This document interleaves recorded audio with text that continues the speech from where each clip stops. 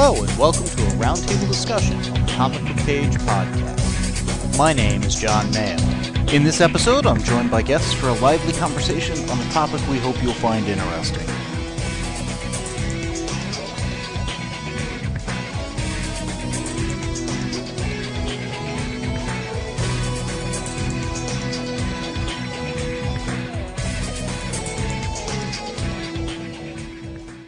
In this roundtable discussion, I'm joined by my sister, Kay Kellum. We're going to have a spoiler-filled discussion about the first and only season of Minority Report. This is based on the Minority Report movie, which we saw, I don't remember when. I'm sure I've got it on DVD around here somewhere, but we watched it at one point. It was a Tom Cruise film. Basic premise is pre-crime. They could arrest people before they did crimes because they had three precognitives that they had dunked in this quote-unquote milk bath. And they could see the future and they could, arrest people beforehand. Things go awry in the movie. It's the end of pre-crime by the end of it. And this takes place, 10 years later? Yeah. Of what happened to the precogs. 10-episode season, and... Well, and it's a little bit of what happened to the justice system and the criminals in this post-precog era. Well, and also, how far would you go? I mean, to do the right thing, to stop a crime before it happens, and where do you draw the line? Where's the good of the many outweigh the needs of the few? Mm-hmm. In this case, the three precogs who, you're just going to be in for a couple hours. Oh, wait, it's 6 years later when you come out. Yeah. I liked how they had one of the guys from the movie, the one who'd been taking care of him in the milk bath and stuff, as a regular in this. And really, in this last episode, where they reveal he knew when they were going in that they were going to be there for the long haul and stuff, and he lied to him and all this stuff. Well, and he found that out the day before. Yeah, he had, not even necessarily was it the day before? It might have even just been a few hours before. Well, he was told, you have a day to think on it, right. Is how it was okay. phrased. Fair enough. But he plays a pivotal role throughout the series in helping, get the memories recorded and figure out what's going on and just how the season resolves. Well, and it's clear that he has regrets and inner conflict in terms of he viewed himself as their caretaker and he had a definite attachment to them. Mm-hmm. But he feels a sense of guilt because he understands it's not like he was conversing with them on a daily basis. He'd gotten to know them before they went in, though. True. They'd gotten to know him. And we found that out at the end. Yeah. But for most of those 6 years, they were sedated and unconscious, and he was caring for them. So there was a definite bond on his side, but he didn't know on a certain level and had doubts. Did they feel I had imprisoned them or was I their warden? Or did they think I treated them like pets? I've got to imagine in the time they were in there, okay, that he had times where it's like, I should leave, I should get out of this, but then who would take care of them? And who would look after them? Yeah, and would my replacement, who didn't know them before this, care for them as I do, have that bond, view them as people?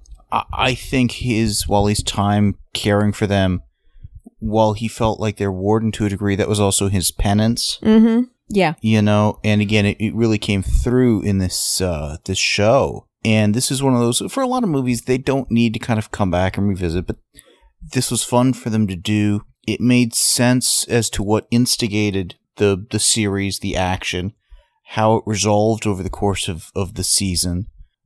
There were a few things where it's like, okay, we've got the big conspiracy and kind of the things that I know for you are push-button items. I really hate that it feels like every single show has to have an overriding conspircy. Now or 3 or 4. Yes. And a big bad that's the biggest of all bads, if you will. As opposed to episodic, this week we have a villain du jour. This did a good balance of the weekly episodic stuff. Mm-hmm. It also had enough of an overarching story of are they safe, are they not? Well, and in a show where you've got precognitives, and especially the character of Agatha, who can see a longer term future, I'm more understanding of a conspiracy or that kind of thing, because that comes with the precognition. So it wasn't as much of a push button for me, though you did have to hear me chime in at the end of every single episode that aired after they announced, okay, at the end of 10 episodes, this is it. Okay, they have to make it to this point story-wise by the end of that 10th episode, or I'm pissed. Are they going to wrap it up? And I think they went in with a good 10-episode season arc that they could pick up on this. They could go for a second. They're not going to, unfortunately, but they've got a runway for that. Well, and Agatha kept seeing the 3 precogs back in the milk bath. And Vega, the cop that one of them was working with episode after episode. First, she just saw her hovering over the milk bath, and then later she saw her hovering and making a statement that sounded like betrayal. Yeah, put them in. Yes. And that's why I kept saying to you, by the end of that 10th episode, they have to find out that Vega wasn't betraying them. She was at least trying to get them back out. It's a misunderstanding of some sort. And when we saw Vega make that statement, they cut to the 3 precogs, and they're all going, oh, that's what that was. Kind of, we saw it, we misinterpreted it, but we also knew their misinterpretation of it was the most reasonable explanation. Yes, and they were getting that one line with no context. Yeah. Which I guess is the epitome of out of context. Well, and that was one of the fun things about this show with the episodic stuff, is they get these snippets and whatnot, and you get these teasers as to what the crime is, and you've got to puzzle it out as to, well, what does this image mean? Why am I getting this? It was also kind of funny that the movie was called Minority Report, because you've got 3 precogs, and sometimes one would see something different than the other 2. That would be filed as a minority report. Yeah. We only got one of those this time, because really we only got one time all 3 were seen doing the precog, which is this final episode. Yeah. It's also kind of funny because since they were doing the Minority Report TV show, Larry Wilmore on Comedy Central, who his show replaced the Colbert Report, black comedian, he was going to call it the Minority Report. Couldn't do that. Yeah. And he's made a few jokes around that, and it's funny. Great show, doing a good job and stuff. But at least, since they were locking down the name, they used it in a reasonable time frame. And frankly, I think did a good show. I liked a lot of things about this show. And, okay, why was it canceled? Well, with the pilot, when we watched the first episode, did I not say this isn't going to last? It looks too expensive. Yeah, I was going to say that right off the bat. That's one reason that I think it got canceled. This is set in the future, about 50 years, and just like in the movies, there's, on the first episode, advertising everywhere, very glitzy, very expensive future to produce. Well, and the cop had these contact lenses.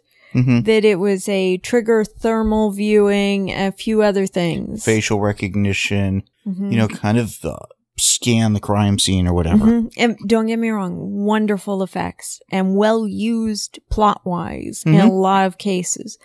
But again, very expensive looking.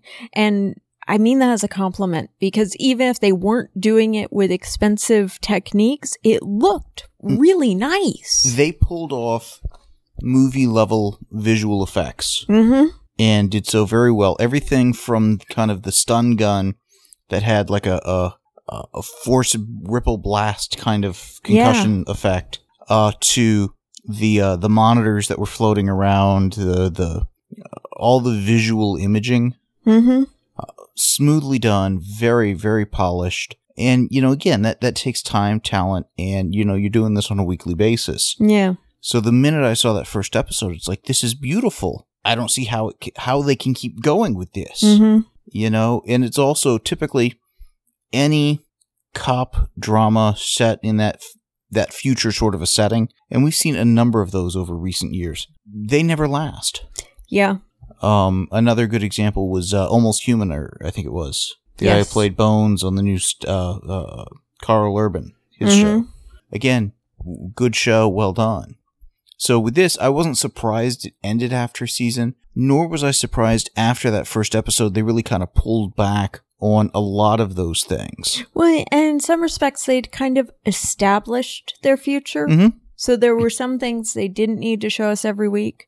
By the end of the season, they really could have toned down the bright neon lights inside the police department. I don't think it was so much the bright neon lights, but this had an effect that was somewhere between the lens flare on the Enterprise for the first of the reboot movies. Yes. And I'm trying to think which other TV shows have done this. You know, where they've got the scene of you've got two people talking in a room. White Collar. White Collar is a good example. They shoot it as if they're in another room. There's glass. There's other things that get in the way. And there's almost like a prism sort of reflection effect. Mm-hmm. And it was one that I had noticed it in previous episodes, but I think it was the 9th episode where it's like, good Lord, this is going nuts. I'm tired of this. You're doing a standard interrogation scene, and I've got the guy's face and a little bit of reflection off to the left, a huge bit of reflection off to the right. Mm-hmm. The camera keeps wavering back and forth to go shimmer that effect and stuff. It's like, this is distracting and annoying. I mean, it's distracting and annoying and gets in the way of what otherwise would have been a perfectly good scene. Well, and in the case of the interrogation room, it's not like they're on the other side of the glass partition, where I liked that usually double-sided mirror or glass partition, in this case, had a readout on the, I guess you'd say, biometrics. The biometrics, the pulse, the respiration. Yeah. You know, is the body betraying the person as they lie? Yeah. So in that case, when they were on the other side of that, you weren't getting odd reflections. You were getting fascinating information, even if you couldn't make out what it was saying, because it would go red when it was bad, green when it was good, etc. And on other shows, when you get that kind of visual distortion, it's because they're shooting in a complex set, and there's legitimately something in the way, but it made sense to shoot from where they did, whatever. And it wasn't something where they were reveling in it. Yes. It's not like you get the occasional lens flare. And there was one where you had that, again, lens flare sort of an effect where you've got the light and you've got the distortion band of it across. And I'm like, why are we getting this? There was one where there were so many of those distortions, I actually considered asking you to pause so I could count how many there were, because I lost count around 7 or 8 and couldn't figure out if I was double counting. It got to the point it was almost feeling dream sequency. Yeah. Kind of that foggy, unreal sort of a thing. Yeah. And, you know, we're watching this stuff on my projection system here, you know, high def quality or whatever. And there are some shows that, man, we watch this stuff and it just pops. It's crisp. It's sharp. So when you get this almost foggy, blurred out effect. Yeah, it's twice as noticeable as what it comes down to. And I can get when, you know, if they felt the need to do that to obscure some, you know, cheat a little on the visual effects or whatever, but they never did that. The visual effects were crystal clear and fit. Yeah. So you would have the thing where you'd be on the other side of that police interrogation room. You'd have the crystal clear shot. You'd have the nice readout and all this stuff. I'm sure if we were to pause on one of those, we could probably read the details. Yeah. And then you cut back into the room and you get this funky lighting effect. So it was overly stylized in that respect. Mm-hmm. That was annoying. Now, the flip side is that the future, for the most part, I really liked the portrayal of it. We were in the Washington, D.C. area, so the Redskins were no longer the Redskins. I liked how we would get the Washington, D.C., the Capitol and stuff, and they had digitally put in buildings. Yeah. Other stuff had built up in the area. Yeah, and the train that just kind of cars broke off and went some to the left and some to the right and stuff.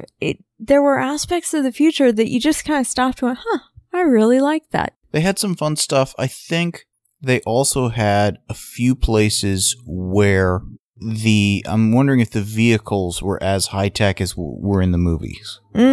Interesting. But I don't recall. And again, actually the episode I'm thinking of was when the guy had the road rage kind of a deal. Mm-hmm. But it specifically said he was able to go drive that car because it was Yes. auto driving. Yeah, he'd bought an antique, basically. Yeah, so it couldn't be locked out or whatever. Yeah. But they had some cool ideas in terms of just where technology would go, where society would go, how technology and society would interact, the whole concept of privacy, yes, and how, you know, everybody is being tracked or whatever. I loved at one point somebody had kind of scrubbed themselves out of the system, and they were able to track them because of that. It's like, well, we know everybody else. So anyone that can't be identified, Yeah. well, there's his path. Mm-hmm. So they did some fun stuff with that. Of the three precogs, Dash is the one that motivates the series. He's the one who sees the graphic, violent parts of the images. He's like, he's got to do something about it. Well, and I liked his motivation in terms of, he talked about the time in the milk bath as when he had felt so powerless. He'd seen how many hundreds, if not thousands, of murders and been a silent witness. And now he didn't want to just sit idly by like most of us watch these movies. We see these images, and it's not like you can step into a movie and do something about it. But he was seeing images from the real world that would take place within the next day or two. And he wanted to do something about it, or at least help the police find the person who did it. I liked how it started out with him trying and failing to stop a murder or whatever. Yeah. Which is how he encounters Vega, the cop. He starts hanging with and whatnot.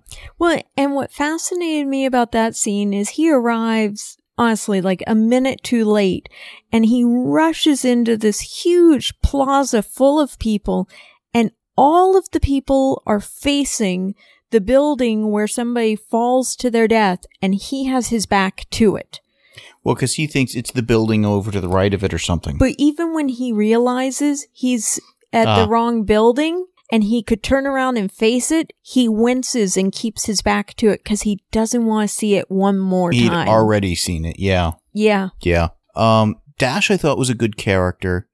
He's, again, the lead precog in this. Well, and all the precogs are socially awkward because they spent so many years in the milk bath and without learning skills. But Dash has this naiveness to him of an innocence, an optimistic. He didn't get exposed in person to the worst of the world, and he still believes that he personally can do something. Yeah. About the badness. And I liked that aspect of his character. Which is funny since he's the one that, again, gets the visuals by and large. Those sorts of snippets and details.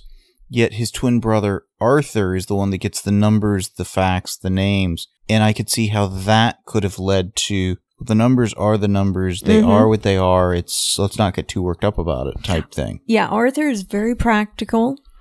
Very pragmatic, very kind of Wall Street tycoon-ish. And he's found a way to make a living out in the real world based on all that practicality. He's ostensibly an estate planner. He does fake passports, IDs, all that kind of stuff.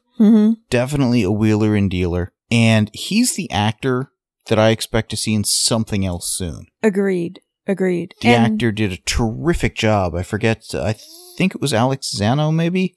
Yeah, I meant to look up which actor that was, because, yeah, he did a great job, and that was the character, Nick Zano. Nick Zano was close. That was the character that was saying everything comes at a price. And they established early on, and I loved this bit of flair for the character. He had these business cards. And every time he went to give his brother a name, he would very carefully pull out the one business card, flip it over, and write the information on it and pass it on. Yes. And it was a very official presentation of it. And it was almost like he didn't sully himself by saying the name. There's a certain amount of we're in a very monitored society. Yes. So don't say it, don't do it. This is kind of a let me slide it under the table kind of a thing. It's let me give you a number, jot it down, slide it over, they pick it up. So you don't actually have to have that conversation or whatever. And again, he had a certain polish to him as a character. The actor really pulled that off. Well, and he's I almost want to say he's kind of a shady, underhanded, out for himself mobster type who is very mad at his brother. However, hell hath no fury like Arthur if you hurt Dash. There are a couple of times where one of them upsets the other and they punch him in the face. Yes. But it's one of those things, they're brothers, they can do that. Yes.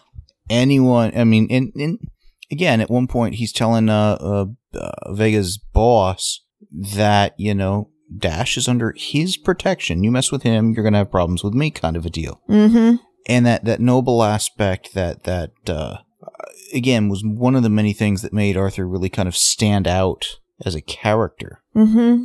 And some of that was the writing, some of that was the acting, some of that was just, I will say a little bit of the physicality, some of it was the wardrobe. I mean, the guy looked upper crust in so much as he had done well for himself. He had a little bit of the James Bond-ness to him, the women coming and going and stuff, and yet he always had Andromeda, who I'm not sure she really spoke until the final episode with that 1-2-word sentence. Yeah. Which was probably 5,000 times more powerful because it's the only time I remember her speaking. And yet everything about her in the final 5 minutes made everything that happened between those two characters before that in the rest of the series even more significant. Because their relationship had been a little ambiguous. Is Arthur a business partner with her? Is she a business partner with him? Or is there something more going on? Does she have some kind of control over him or vice versa? Is there a deep down loyalty between them, or is it just business? Or is it even a blackmail? You know what I mean? It's like something's going on here. We don't know what. But then how the stuff pans out at the end really, I think, not only kind of deepened Arthur's character a bit, but also echoed aspects of what we had seen from a few episodes prior when we get how did they get out of the milk bath and into society? Mm-hmm. Because it was very much, hey, we're done with you. We'll help you get to where your atrophied muscles are, you're able to walk and stuff like that. And then just get out of here. Mm-hmm. Mm-hmm. Don't tell us where you're going. It's safer for you. Well, and by the very end, it's kind of Andromeda was to Arthur in a way what Vega was to Dash. You know, whether or not Arthur ever saw that. Yeah. Those two, Arthur and Dash, I thought were really well done. Agatha, she was the more down-to-earth, humble in terms of certainly attire and stuff like that, the more homely, but also the elder of the precogs in trying to look after the other two. Mm-hmm. And her character was always so wrapped up in the, how is this going to play out? Are we going to get trapped in the milk bath again? Are we going to get enslaved again? All of that. Mm-hmm. To put a little bit of a downer on her character. She was very afraid, and she turned very dark for a few episodes. There were a couple of times where it's like she had basically blackmailed one guy, put him in a position where he had to do what she needed done. Mm-hmm. And that, again, was all in the service of that overarching story. Mm-hmm. And was very reminiscent of what I recall from the movie, which was kind of they acted on what they saw in the vision, which is what made the vision happen. Well, and it was interesting, the episode we got that focused on her off in Fiddler's Neck, the island or whatever, showed a much more compassionate character for Agatha, but also she was starting to get serious with this one guy, but because she would see the long-term ramifications. And she could see more than one possible future for him. She could see, this is what his life would be like with me. Yeah, it's good. This is what his life would be like with other people. And while that's better for him. Yeah. And kind of, again, that selfless stuff, that was really the only time we really see the selflessness in Agatha, whereas we see that a ton with Dash. Mm-hmm. Just about everything he does is, again, for that greater good out of a sense of doing right for the sake of doing right. Yeah. So those three were a very interesting kind of a combination. Mm-hmm. And then Vega, she was the cop that Dash is working with. We get some of her backstory, how her dad could have been saved if pre-crime had been started just a couple of months earlier. I liked how that played out and got resolved. That was really well done. Well, and there were a lot of aspects of that were well thought out. The bit with the jersey that was given to her as a birthday present. And not until really the end of the episode did it occur to anyone that there might be more than one of those jerseys in the episode. Yeah. Because it was a very rare item. Rare does not mean one, though. Exactly. And kind of pointing out that even when they have a detail in the vision, it's not necessarily as specific as they might think it is. Well, and it's open to interpretation. Yeah. What you see and what's really going on may not always match. Yeah. And I thought they did well with that. They played fair with that, and it wasn't, okay, well, what's the twist of this vision? Mm-hmm. Or what's the misinterpretation? They didn't get cliche with it. Yeah. So I was happy with how they did all of that. Mm-hmm. Well, and by that point, Dash was pointing out, if you realize that my vision comes true because you go out of your way to investigate this, why can't you just not go out of your way to investigate this if my vision is you dying? Well, what was funny about that to me is Dash was basically saying, do as I say, not as I do. Yes. Because he was so, I've got to do something about this. Yeah. And Vega, very much a similar kind of a mindset. They were a good partnership in a lot of ways. Yes. I also liked the tech girl, Aquila. Yes. She was, again, she was not only the tech person for Vega, but Vega's best friend. Yeah. And some really interesting stuff with that character as just again, supporting cast member. And I would like to think if they had more episodes to play with, we would have gotten some backstory on her. Mm-hmm. Because there's a comment about how does somebody with a tattoo to defeat facial recognition stuff, how does somebody like that work for the cops? Yeah. What's the back? I mean, they flat out ask that. Yeah. And really, it was good to explain, okay, she's just got this tattoo. It's got a functional reason, not just it looks funny. Yes. But then that plays in near the end when the precogs have to kind of go out and their faces are known at that point. Because even though they were in a government program, when pre-crime was abolished, all records of it were destroyed, giving them anonymity. Yeah. So there's a lot of time if people are looking for the precogs to re-enslave them or use them, but they don't know who they are. Yeah. Don't know their names, don't know what they look like. And it's interesting because we're at a point where the show is taking place where they're instituting a computer program, Hawkeye. Yes. To kind of do what pre-crime and the precogs had done. And at one point, it was probably around episode 5 where the episode ends and they're talking about Hawkeye. And I'm telling you, I wonder if somebody, because by this point we've seen Agatha's vision of them in the milk bath. I'm telling you, I wonder if somebody wants to put the precogs in the milk bath to kind of support Hawkeye and have the best of both worlds on that system. It's interesting because as of about episode 8, Hawkeye just fades into the background. Yeah, Dash is working for the cops ostensibly as a Hawkeye analyst. Yeah, and they're referring to it kind of, sort of. It's the cover story. Yeah. But Hawkeye is, again, the predictive analytics. Based on all this surveillance, based on all these things, this is what we expect might happen. Mm-hmm. You are at risk of endangering somebody, whatever. But the Memento Mori terrorist group they're going after is off the grid. Yeah. They're not in the analytics. You don't have the data on them. Yeah. Hence the need to kind of get pre-crime going again. Mm-hmm. And how else can you go after these people? Yeah. And the weapons Memento Mori was using of kind of the instant genetic modification and stuff, it was a very targeted bioweapon. And they gloss over some of the how it works or whatever, but it granted, we're 50 years in the future, so for the society they were in, it seemed incredibly plausible, believable, and not, geez, you've got to be kidding me. Well, and they were using it as part of battling, quote, Stevens' bill, which I loved the protester signs of no GMO humans. Because we live in this age of people complaining about genetically modified foods. So, well, it's one of those things people have considered, if you can get into the genetics and, can you prevent genetic diseases in kids kind of prenatally or whatever. Yeah.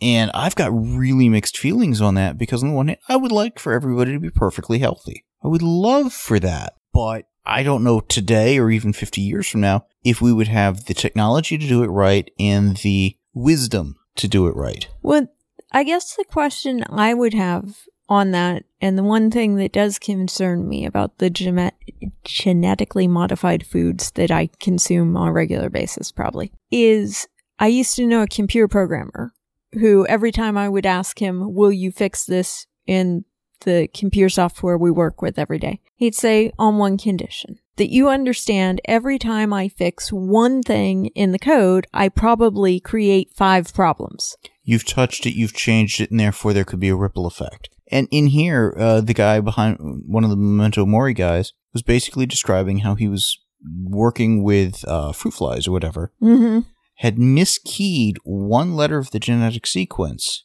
Instead of curing cancer, it gave everyone in this fruit fly sample set cancer, and within, X generations, they'd all died. Yeah. One mistake. Yeah. He just misread a letter. A C became a G or vice versa, and suddenly no fruit flies at Harvard. So, you're genetically modifying your kid to not have some genetic disorder or whatever, and somebody miskeys something. And who knows what could happen. Yeah. And I had a coworker who, on a previous job, was just amazed I was not in favor of genetically modified this, that, and the other. And I had to explain to him, it's like, I don't think we can get it perfect. I have food allergies. Okay, I've got celiac disease. I can't have, wheat, oat, gluten, which is in wheat, oat, barley, rye, and did I forget one? No, I think you got it. There's supposed to be wheat, oat, rye, barley. Yeah, there is 4. I just couldn't count. That's the problem. But if we were to take the gluten I am allergic to in those and somehow transfer that accidentally to corn or rice, which have a different gluten, and suddenly I can't eat those, it's like, damn it, that would suck. So unless we could do it flawlessly, and let's face it, we can't do anything flawlessly, there's more potential downside than upside, So I like the fact that this show was playing around with these ideas, treating them seriously, believably, and, further technologically than we're at now, but relatable to where we're at now. Yeah. Well, and one of the scenes with one of the characters we haven't touched on yet, Blake, from when he was a teenager. Vega's boss. Yes. The pre-crime people came rushing in and arrested his stepfather. I love how we see that scene the first time. Yeah. The stepfather is about to beat up his mom or whatever. Yeah. Cops come crashing in. And again, this seems like just out of the movie kind of scene. Yeah. And then when we see it again, he's retelling the story. We see him again in the background, but this time we notice he's picked up a knife. Yeah. He was about to kill his father, his stepfather. Yeah. For threatening his mother. Yeah, and he says, I thought I was going to kill my stepfather that night, but the precogs saw that my stepfather was going to kill my mother, so it was my stepfather that was arrested. Kind of a there, but for the grace of the precogs I go kind of a deal. Yeah. And again, the whole concept of should you arrest somebody for what they were going to do but didn't end up doing because you stopped them.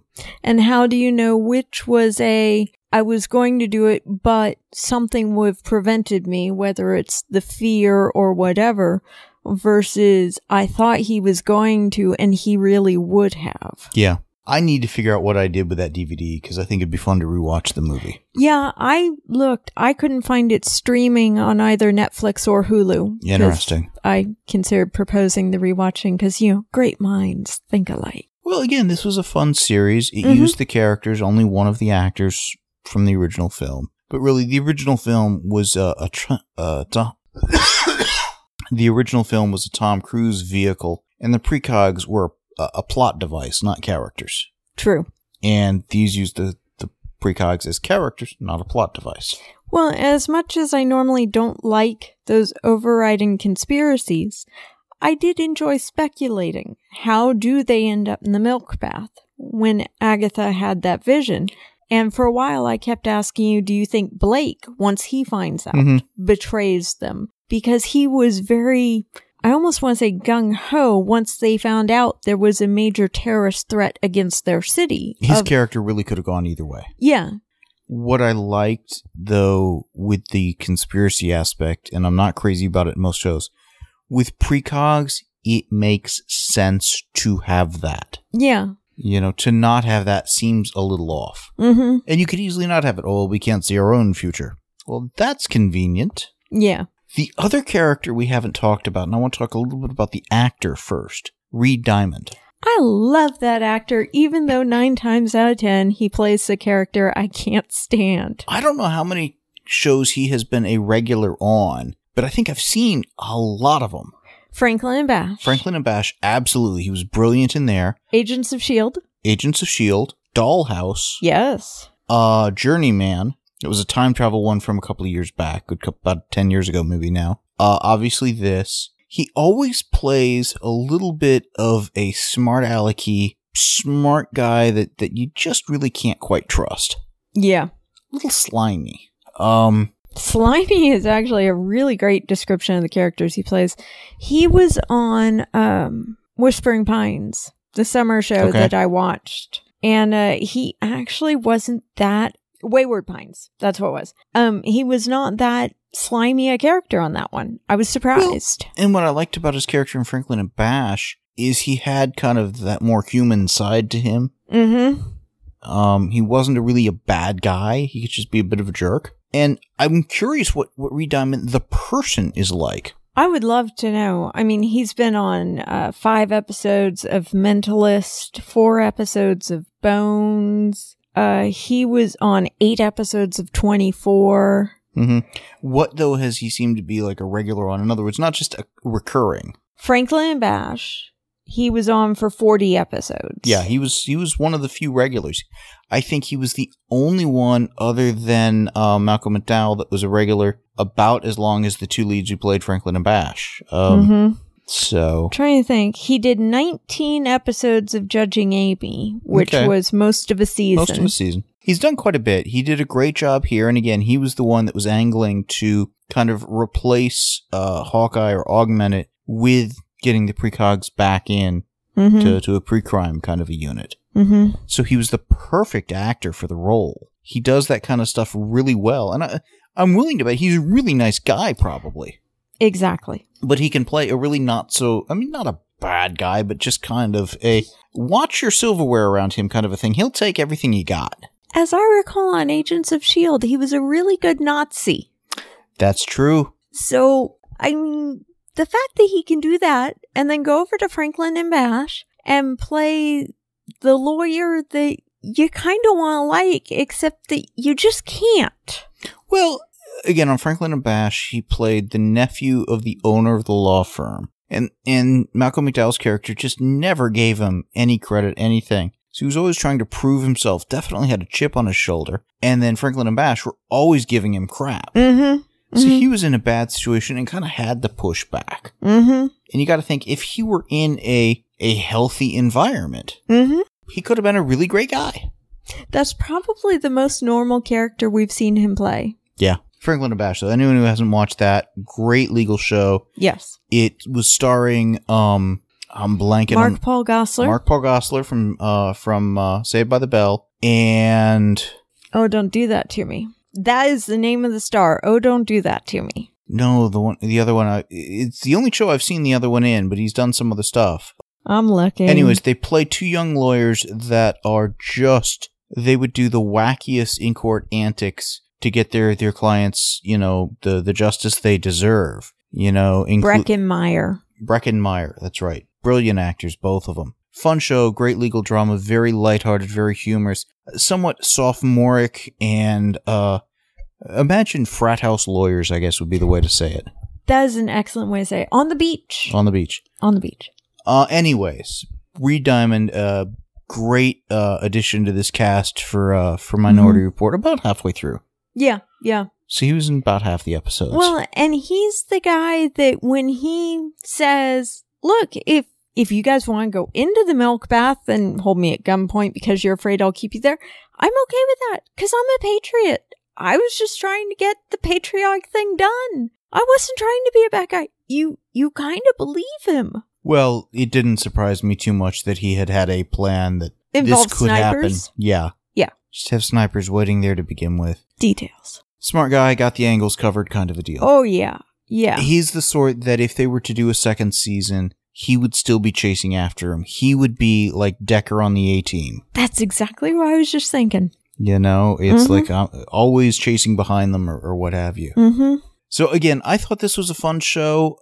Not surprised it only lasted a season. It had good closure. It ended on a decent note. Yeah, the 10 episodes kind of felt more like a British series. Yes. Than a typical American season. I would agree with that. They had a good solid arc. They had enough episodic stuff that each one was good standalone. Mm-hmm. But it moved from a beginning, middle, to a nice end of a resolution, kind of like a book in a series of novels. Mm-hmm. But not one where you feel, gosh, if they'd only finished the story. Yeah. They ended on a clean break. And it's one of those that just like at the end of the movies, well, the precogs have been disbanded. They're out in the wild now. And they have Vega with them. Well, but that's my point. In the movie, they ended that way. In the TV show, they had the same sort of a thing. Yeah, but... This story is done. Nobody knows where they are. Yeah, and, I mean, as far as I'm concerned, Vega went out the door with them. They've got an ally. They've got actual help this time as they set out into the world. They left the door, I mean, as much as the last thing we really saw was the door closing, they left the door open and full of possibilities. It wasn't one where the next season would have been, gosh, they've got to do X, Y, and Z. If they don't at least end this scene or the immediate aftermath, we'll be disappointed. And granted, I have seen some shows that ended on a cliffhanger. Next season had completely ignored it. Yes. Well, and I was going to be very upset if they ended with them getting put in the milk baths and Vega doing nothing to get them out. If they had ended there with they're trapped again, I wonder what will happen. That to me would have said, well, at the beginning of the next season, they've got to get them out and resolve the cliffhanger. Yeah. No, they ended on a clean note, but also one that, with just a minor tweak or two, I mean, again, Reed Diamond's character could be the one chasing him forever after. Given the way they actually ended this, not so much. But who knows medical science. Well, and he was on sedatives. Very heavy sedatives. Yes, but when they dunked... I know. I thought that was a bad design for the milk bath, where you could actually submerge the people and they were drowned. But nobody asked me on the design. But, I don't actually know. I mean, for all I know, that milk bath has some kind of a cryogenics type of... No? Not that we were aware of. Darn. Because the kids aged. That's true. I was just trying to give a little hope. Anyways, it ended with a satisfying resolution. It did. Yes, they could have done a little more, whatever, but it's like, boom, this is a comfortable spot to end. It is, yeah. So, if you haven't checked it out, I'm sure it will be up on Netflix, Hulu, whatever, eventually. I hope it streams somewhere in its entirety in the near future, because it's worth watching. It may take a little bit. I don't know what the lag time is from when a show ends to when it would go. I normally, for ongoing, when the next season starts is when the previous one goes up. Yeah. So, it was on, Fox. Fox, that's right. Oh, yeah. It's hard for me to keep track of these shows, even with a little bug in the corner. On the one hand, yes. On the other hand, it was canceled during its first season. That's right. I should have guessed Fox. Sci-fi show, end of series with first season. Sorry. You would think Reed Diamond would know better, having been on Dollhouse. You would, actually, but... But, hey, it was a job for him, and again, did Richard. And a good part, and I have to mention that Stephen Williams from 21 Jump Street was in there and did a great job. He was in for an episode or two, did some fun stuff. Mm-hmm. Again, I liked it. One of the good shows this season, overdone, 10 episodes, so not a big investment. Check it out if you get a chance. I agree. Anything else? We done. That does it. Cool. The show notes and forum for this podcast can be found at www.comicbookpage.com under the podcast and forum sections of the website. Please email us at theguys@comicbookpage.com and let us know what you think of what was discussed in this episode. Thanks for listening.